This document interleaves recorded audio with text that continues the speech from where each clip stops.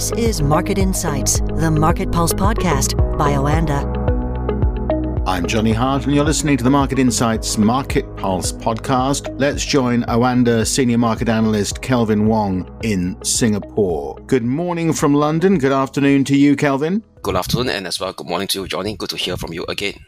Indeed. Let's start with the markets where you are in Asia Pacific. How have we started the week? Yeah, sure. So what we could see over here is a bit of weak start at the brand new week for Asia benchmark stock indices.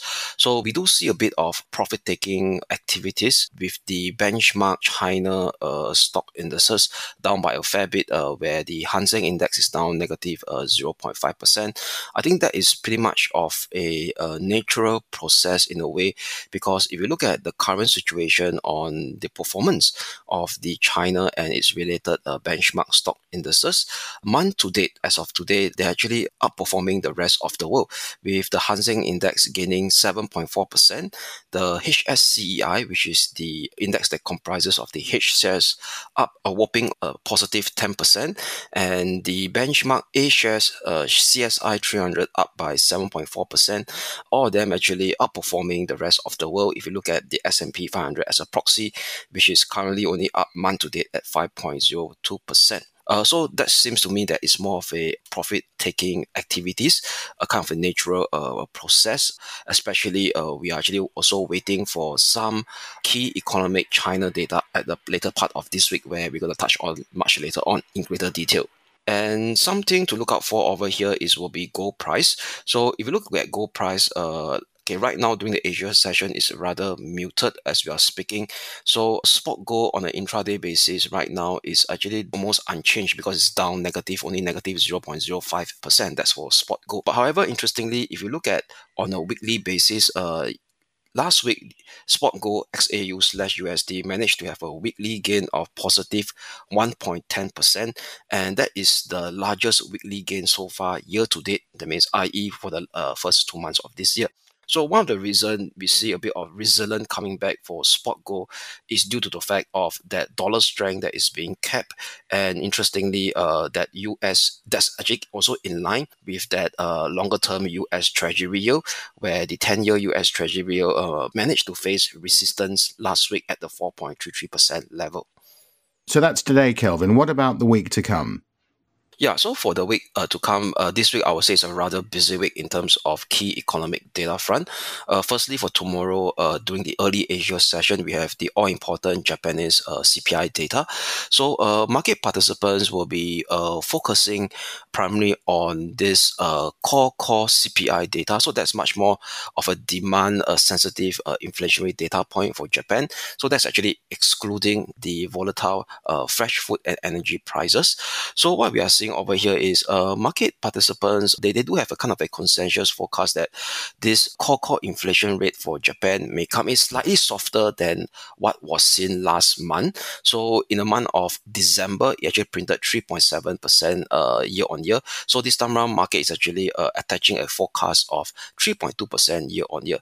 Something to pay attention to is we know that core inflation data tends to be lagging in nature, and also core inflation actually relate to consumer spending in Japan. So if you look at some consumer spending leading indicator like the consumer confidence data, and as well as the average monthly wage growth for employees on a year-on-year basis. So both of these two leading related consumer spending economic data seems to be pretty much on a resilient footing in their respective latest data point. So that could actually potentially surprise the core inflation data that may come slightly above what is market expecting at 3.2% year on year. So something to actually to look out for tomorrow morning during the Asia session. And next up on the calendar will be the all-important RBNZ New Zealand Central Bank meeting. So do not forget over here, why is it important? Because RBNZ at this moment in time, even though it's not a very major central bank, but their monetary policies seems to have kind of a leading behavior against the rest of the other central banks.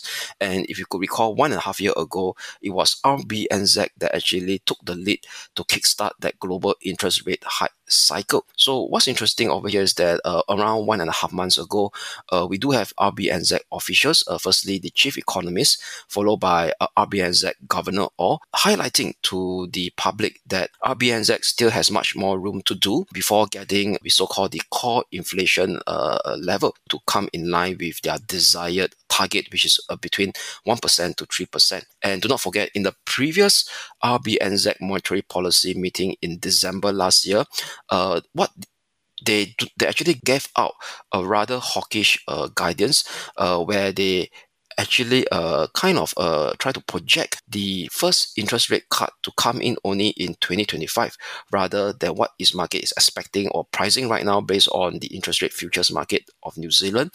Market is actually looking at in the summer months of the first rate cut in New Zealand to come in the summer months of 2024 this year. What we could see over here is that given the rather hawkish vibe that is still being portrayed by RBNZ officials, that actually saw the dollar depreciate against the Kiwi year to date. So if you look at the rolling 1 month performance of the dollar against the rest of the major currencies, so the dollar is actually performing the weakest against the Kiwi, down right now at close to negative 1% on a 1 month rolling basis, whereas for the rest of the pair, the dollar strength, yes, even though muted, but it's not as drastic as against the Kiwi, which dollar being the worst performing currency against the New Zealand Kiwi, down at negative 1% so far on a 1 month rolling basis. So something to keep an eye, watch out for on the monetary policy guidance up from RBNZ on Wednesday. Then last but not least over here is that we do have the US core PCE data as well out on Thursday. Why is it important? For sure, because this core PCE data is the preference gauge for the Fed to actually monitor the inflationary pressure in US. And so far, what market is expecting on the core PCE rate for this coming Thursday is market expecting it to come down slightly lower from December 2.6% year on year print last year to actually come down much lower by 2 basis points to 2.4% year on year in January. And also rounding up the week, we do have the all important China leading economic data, which is the MBS, the official manufacturing and services PMI data for the month of February. So market participants will be paying close attention to the manufacturing PMI data. Why? Because so far in the last 4 to 5 months, manufacturing activities has continued to be in a contraction mode in China. But what you see over here, last month, for the month of January, the contraction starts to actually kind of slow down or temper by a fair bit only. But if we start to see a further improvement in the manufacturing PMI data for the month of February for China, that could actually ease off that deflationary spiral feel that is still right now intact in China. And also, do not forget, we do have the services PMI data as well, which is due on Friday. So the services PMI data has been in the expansionary mode. That means above the 50 level mark since close to about a year or so, but there's been lingering around the 51 to 50.7 level. So it's very important to see whether the services PMI growth could actually inch much higher from 50.7 that was actually printed in the month of January. So market is actually expecting only a slight uptick to around 50.8. So this is also an important data point to pay attention to, especially given the fact that China has itself a 1 week Lunar New Year break. So it's very important to see during this Lunar New Year break, do we see signs of services activity starts to pick up that could be actually translated into this MBS services PMI data that's out on Friday this week. Okay, Kelvin, thanks very much for joining us. Have a good week. My pleasure.